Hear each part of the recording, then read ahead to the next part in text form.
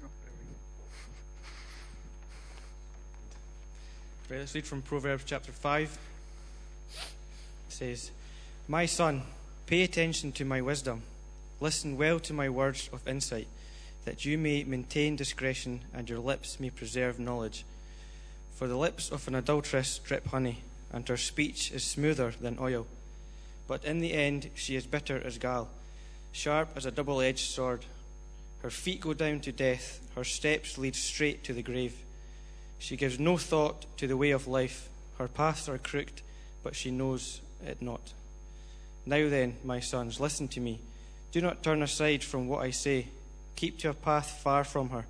Do not go near the door of her house, lest you give her best strength to others, and your years to one who is cruel. Lest strangers feast on your wealth, and your toil enrich another man's house. At the end of your life you will groan, when your flesh and body are spent. You will say, how I hated discipline, how my heart spurned correction. I would not obey my teachers or listen to my instructors. I have come to the brink of utter ruin in the midst of the whole assembly. Drink water from your own cistern, running water from your own well. Should your springs overflow in the streets, your streams of water in the public squares. Let them be yours alone, never to be shared with strangers. May your fountains be blessed, and may you rejoice in the wife of your youth. A living doe, a graceful deer, may her breast satisfy you always. May you ever be captivated by her love. Why be captivated, my son, by an adulteress? Why embrace the bosom of another man's wife? For a man's ways are in full view of the Lord, and he examines all his paths. The evil deeds of a wicked man ensnare him. The cords of his sin hold fast. He will die, or lack of discipline, led astray by his own great folly." Amen. Let's pray together as we come to look at Proverbs 5. Our Father in heaven, help us, please, to pay attention to your wisdom and to listen well to your words. Show us, please, the grace of our Lord Jesus Christ, the one who brings forgiveness and freedom in his gospel. And we pray this in Jesus' name. Amen. You cannot help, over the last couple of weeks, to have seen many people throw their voice into the media debate on sexuality. There's been a plethora of voices. Off the back of the Miley Cyrus stuff, which you may have seen, previous older artists like Sinead O'Connor and Charlotte Church have come seeking to persuade and to educate, writing letters to Miley Cyrus saying, listen, you are more talented than that to expose yourself in such a sexual way. I heard this morning another article in the news, head teacher in a primary school, just really aggrieved by young children being exposed to over-sexualized things on the internet at a younger and younger age. And so she has devised a new curriculum to educate these young children about how to think rightly about sex in its right place. Some of you may have seen Stephen Fry's two-part documentary over the last couple of weeks. It's called Stephen Fry Out There. In that, he seeks to take a global view about homosexuality. So he visits places like Brazil and India and Uganda, where he hopes to expose homophobia and to eradicate it through education. I would encourage you to watch that on iPlayer. It is an interesting insight into a popular view on homosexuality. But Proverbs 5 throws a biblical voice into this arena of sexual ethics. And with all the education of our headmistress and all the persuasiveness of Stephen Fry, the father pleads with his son. And he does so with the backing of the whole of Scripture and saying, when it comes to sexual ethics, the Bible is unashamed in saying it is sex is reserved for one man and one woman in the exclusivity and the intimacy and the faithfulness of marriage. Now, Stephen Fry, in that documentary Out There, pinpoints evangelical Christianity as one of the people groups who are fostering a fear and ignorance in regards to homosexuality. We are fostering homophobia in British culture. We are the ones who are creating this fear and ignorance. It seems that for Stephen Fry, there are many voices who can say what is right and what is wrong in terms of sexuality, apart from the Christian voice. We bring fear and ignorance.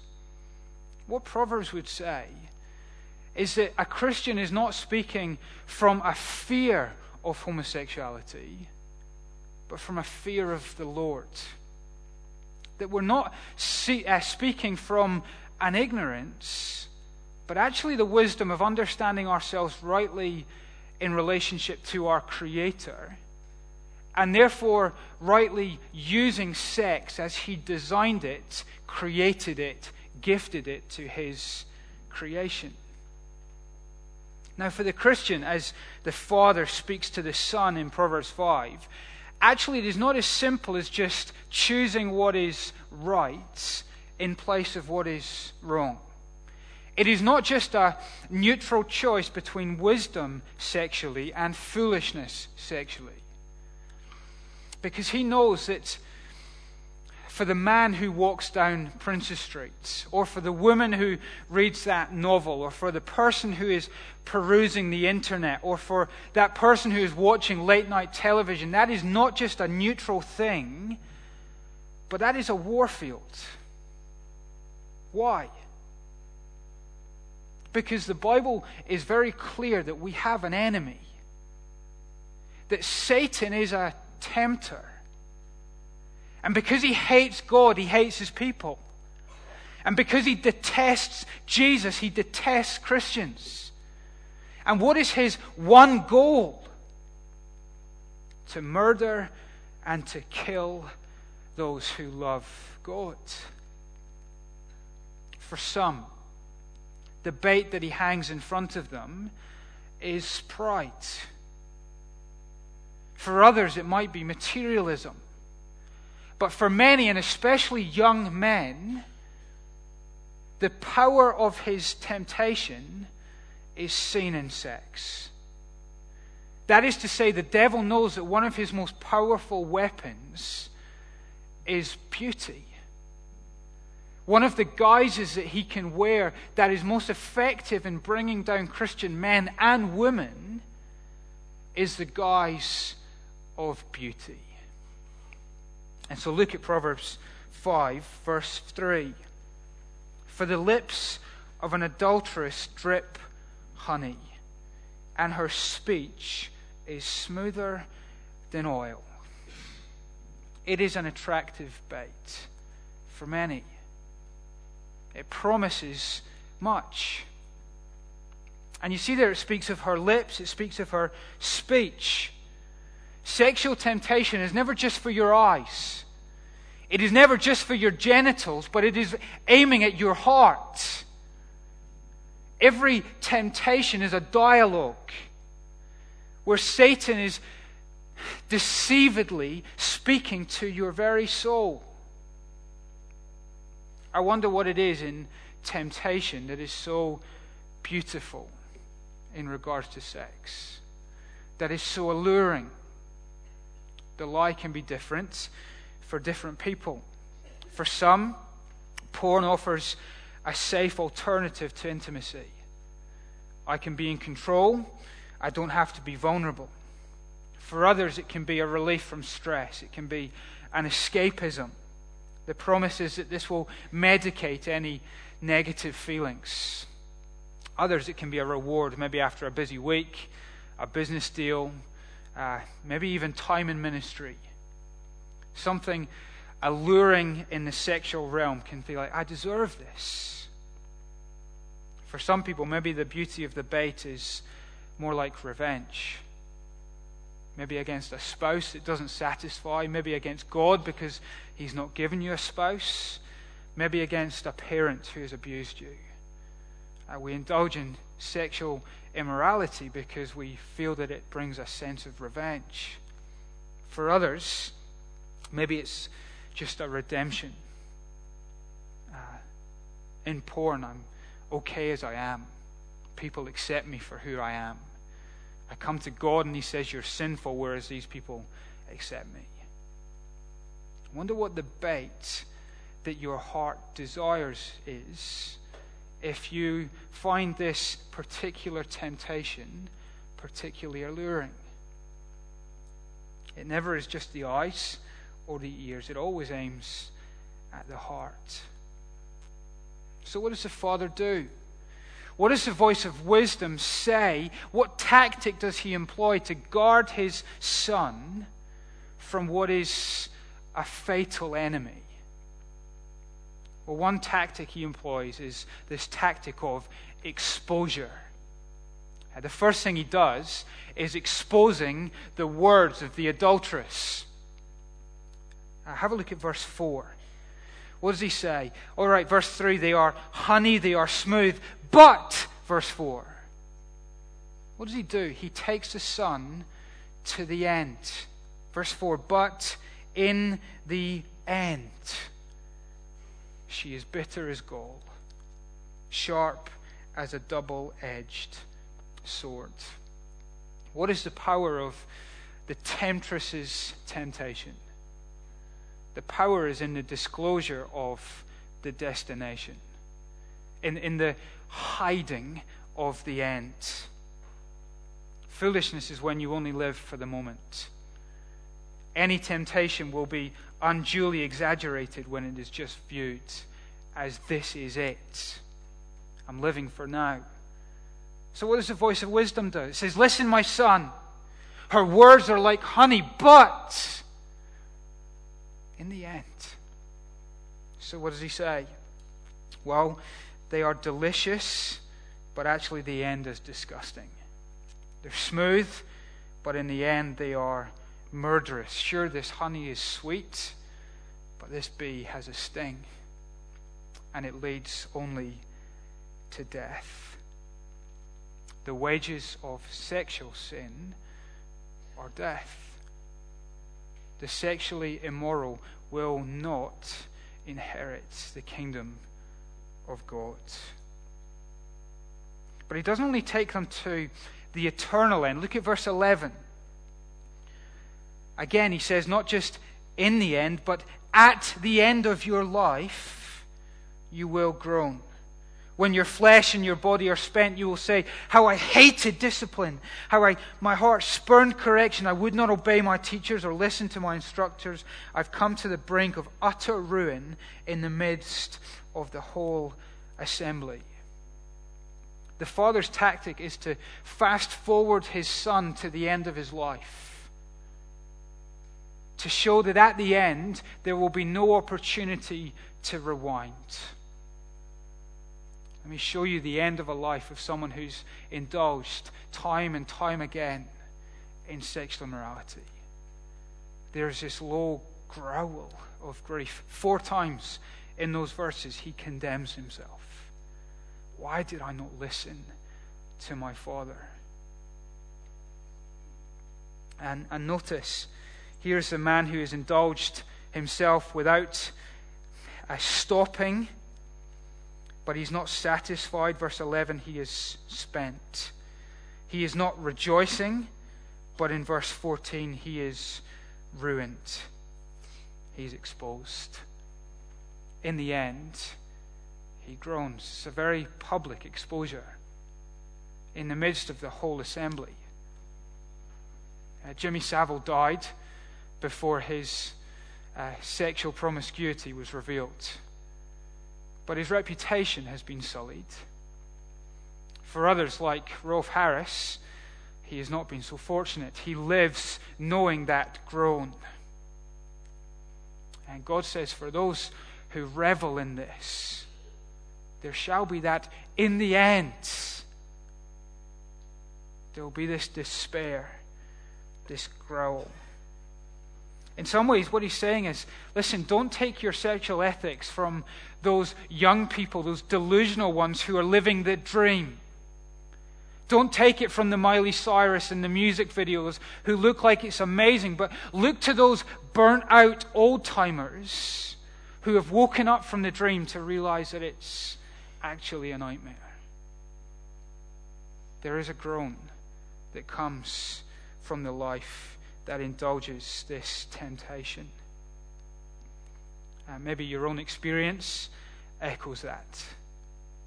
I certainly chatted to plenty of young men who know that reality. I've got a friend, he indulged in porn from a very young age. That then didn't satisfy. He progressed to hiring escorts and a series of one-night stands.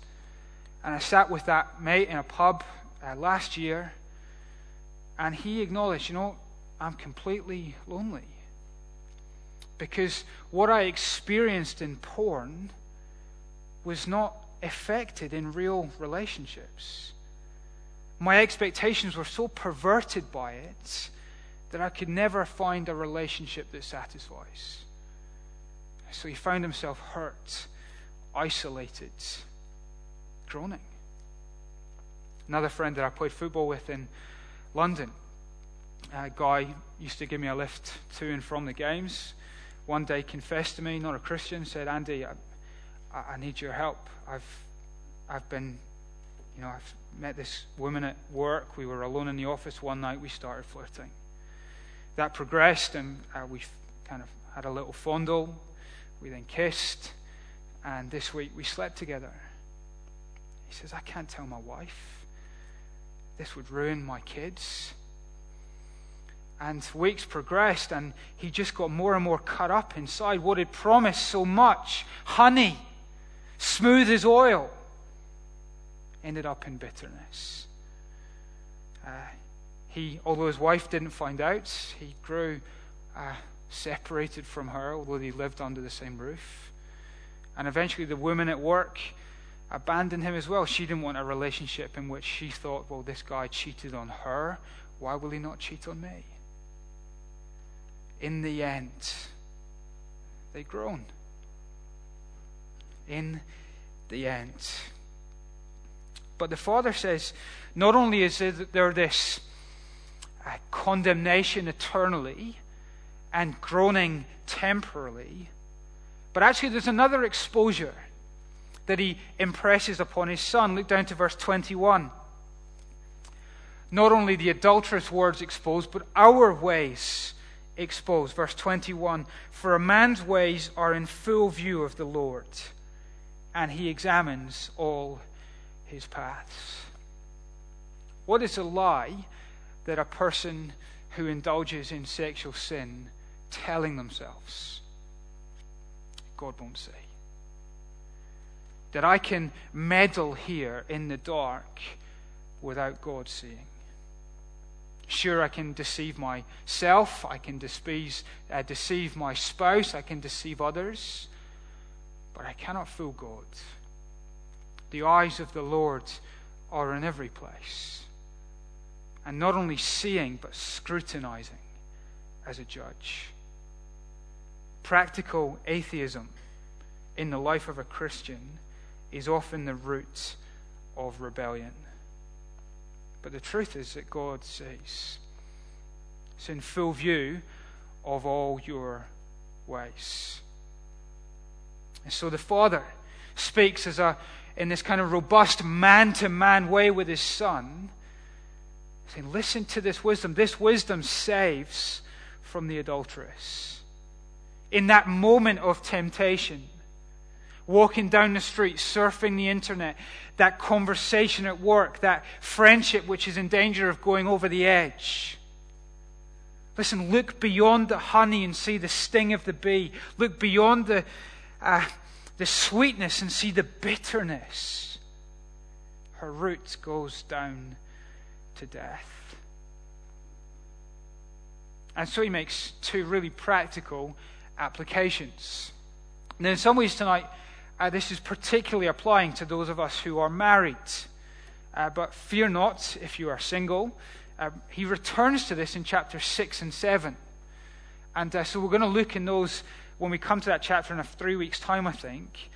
So maybe more things for the single people in our congregation. But tonight, here are two particular things for those of us who are married. He's going to make two applications. He says, listen, my son, keep a distance from the adulteress and keep an intimacy with your wife. Let's look at these one by one. Distance from the adulteress, verses 7 to 14. Look down at verse 8. What is the son to do, knowing that her way leads down to death? Well, keep to a path far from her. Don't go near the door of her house. There's repetition in what we heard here last week. Keep wickedness out. Don't see how far you can stick your head into the mouth of a lion. That's a stupid game. You'll lose. Run from the lion. If there is the possibility that this thing might pierce the hull of your ship, don't go near the rock, because even the smallest inlet into the ship's bow will eventually cause that ship to sink. So what do? You keep far. You run. You flee. It's seemingly unheroic, isn't it? But it's really wise.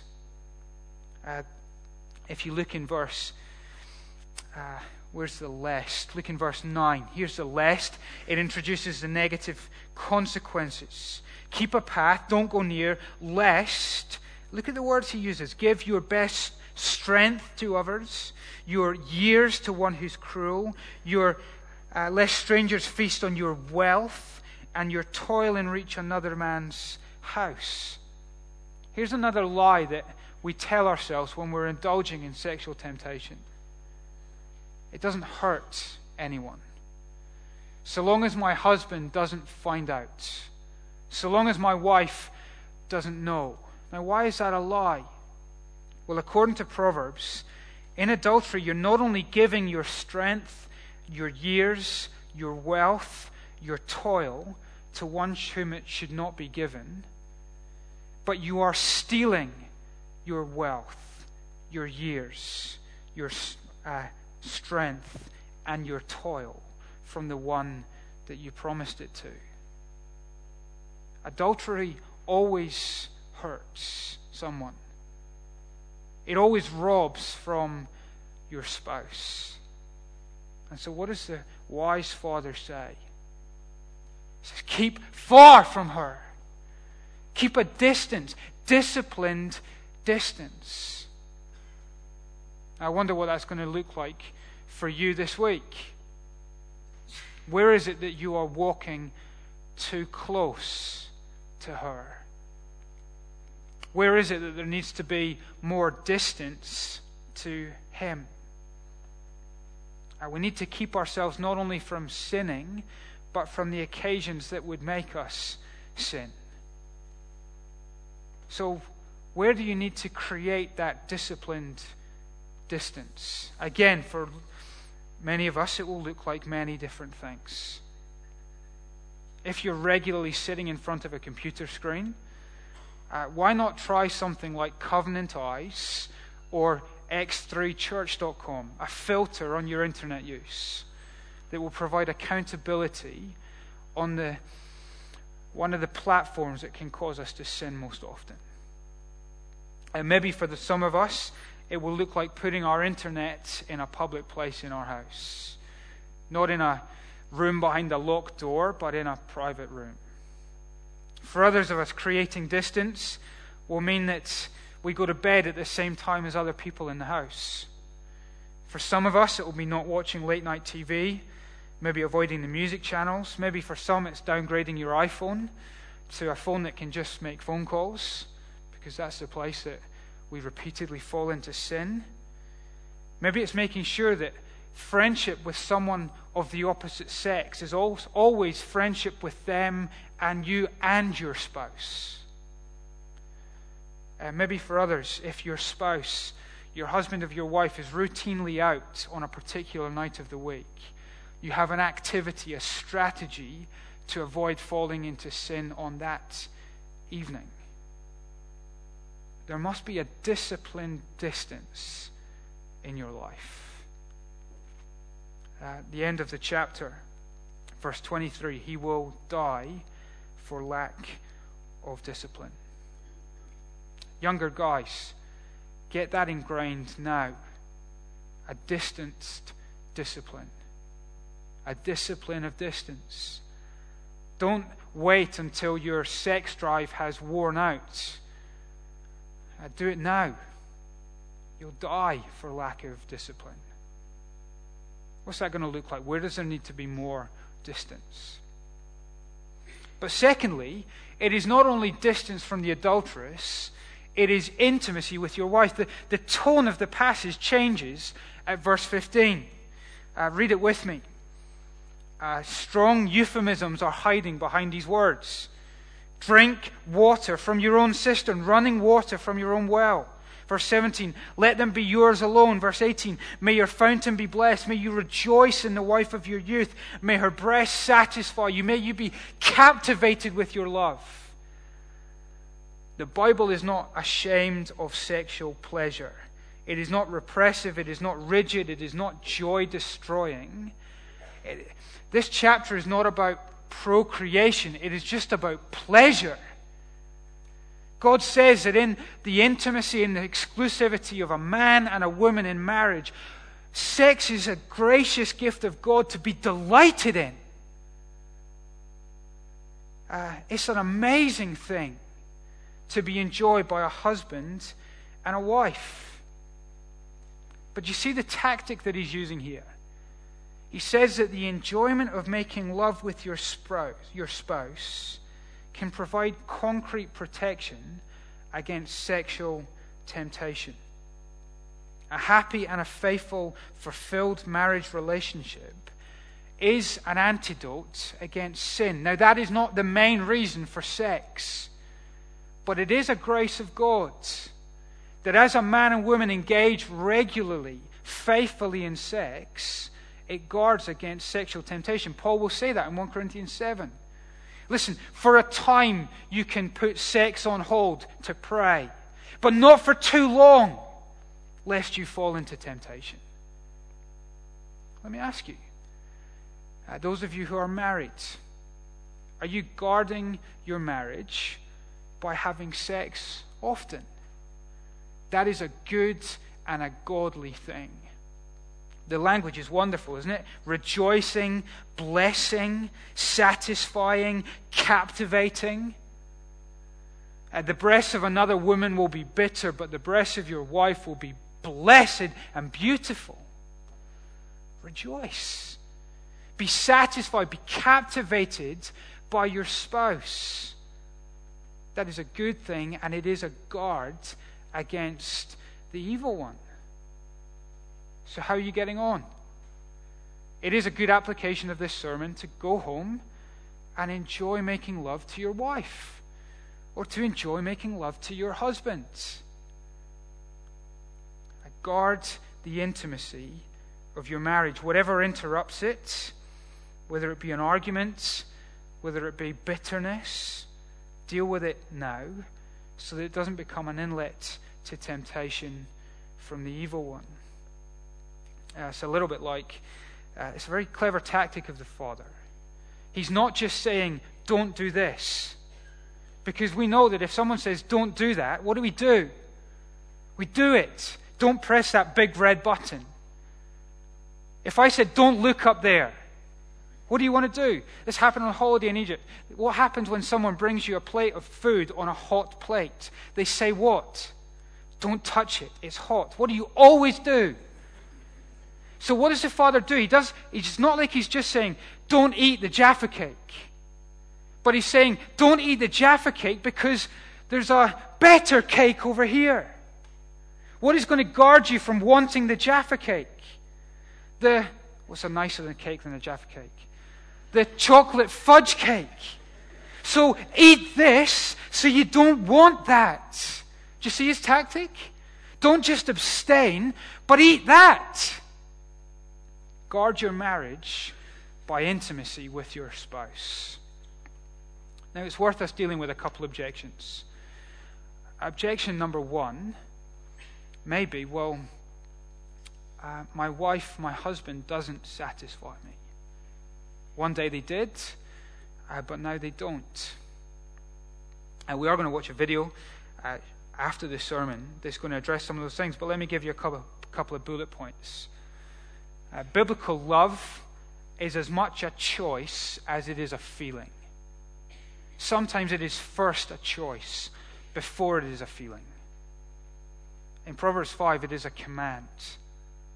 Be satisfied in the wife of your youth. Sometimes the decision to love will become before the feeling. But also remember that biblical love is always gracious giving, not selfish taking. If you go into a sexual experience only looking to get, you'll never be satisfied. Because that is not why God gave sex. It is to reflect a self-giving. And so we give. It's partly where the satisfaction comes from. Another point may be that we need to readdress and redefine the standard of beauty. When it comes to your husband, the standard of beauty, the standard of handsomeness, is not what the billboard says, is not what the rom-com says, but the standard of handsomeness is your husband. He's your standard. For your wife, the standard of beauty is not the billboard or the magazine or the porno, but it is your wife. So we don't compare each other saying, if only that was flatter or those were bigger or she was younger. We say, no, I'm captivated by her. She is beauty. Objection number 2 might be, well, fine, be intimate with your spouse, but I don't have a spouse. Maybe you're young. Proverbs 5 would say, save your strength, save your years, save your toil, save your wealth for your future spouse, if God is kind enough to gift you that. Certainly, setting habits of porn or fantasy now is not good preparation for marriage then. It is true, I think, that the statistics say most porn addicts are married. And so set the habits now, set the discipline distance now that you will need in your marriage. But also, in Proverbs, it is not just intimacy with your physical spouse, but this battle is a battle between woman wisdom and woman folly. And so the application to you, maybe widowed, maybe long-term single, is to pursue intimacy with woman wisdom. Who does she prefigure in the Bible? She prefigures the incarnate Christ. And so seek intimacy, satisfaction, captivation in Him to guard you from the attack of woman folly, of the tempter, Satan. So what is wisdom in regard to sexuality? Remember the end. Guard your heart by a disciplined distance and an intimacy with either woman wisdom or your spouse. Now, my guess is, in fact, better than that, I know that there will be many in this room who feel a guilt and a shame and an uncleanness from having fallen into sexual sin. For others, it will not have been that they were the ones who indulged in it. Maybe you were the victim of sexual sin. There is good news in the gospel of Jesus Christ. He brings complete cleansing.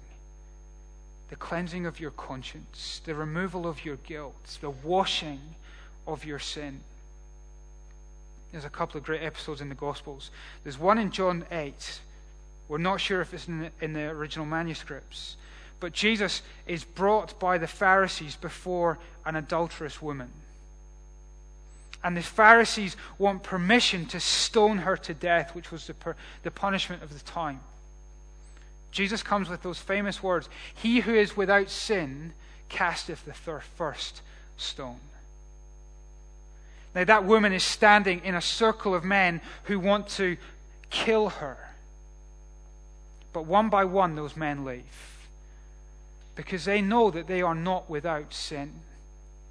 And she is left standing one-on-one with Jesus, the one person who has a right to cast a stone, the one person who is perfectly sinless, perfectly pure, and who could bring the punishment that a sexual sinner deserves. And yet he does not give her what she deserves, but he gives her grace. He brings her forgiveness and tells her, go and sin no more. Whether you're a Christian or not, in this gospel of Jesus Christ, there is forgiveness and cleansing. And he says, with this freedom from sin, don't indulge again in what had enslaved you. Instead, listen to me. Be wise with a disciplined distance and an intimacy with Jesus himself. Why not take a few minutes to respond on your own? It's right that when we hear God's word, we don't forget what we've seen, walk away unchanged, but that we take time to respond. Maybe now you want to turn in your Bibles to Psalm 51, a psalm of repentance for a sexual sinner. Maybe it's time to just to pray quietly on your own, that God would be creating in you this disciplined distance. After a few minutes, a prayer will come up on the screen, prayer of confession. We'll pray that together and then we'll sing. Let's take a few moments. We'll say this out loud. So together, Almighty God, Father of our Lord Jesus Christ, Maker of all things, Judge of all people, we acknowledge and lament our many sins and the wickedness we have committed time after time by thought, word, and deed against your divine majesty. We have provoked your righteous anger and your indignation against us. We earnestly repent and are deeply sorry for these our wrongdoings. The memory of them weighs us down. The burden of them is too great for us to bear. Have mercy upon us. Have mercy upon us, most merciful Father. For your Son, our Lord Jesus Christ's sake, forgive us all that is past, and grant that from this time forward, may we always serve you and please you in newness of life, to the honor and glory of your name, through Jesus Christ our Lord.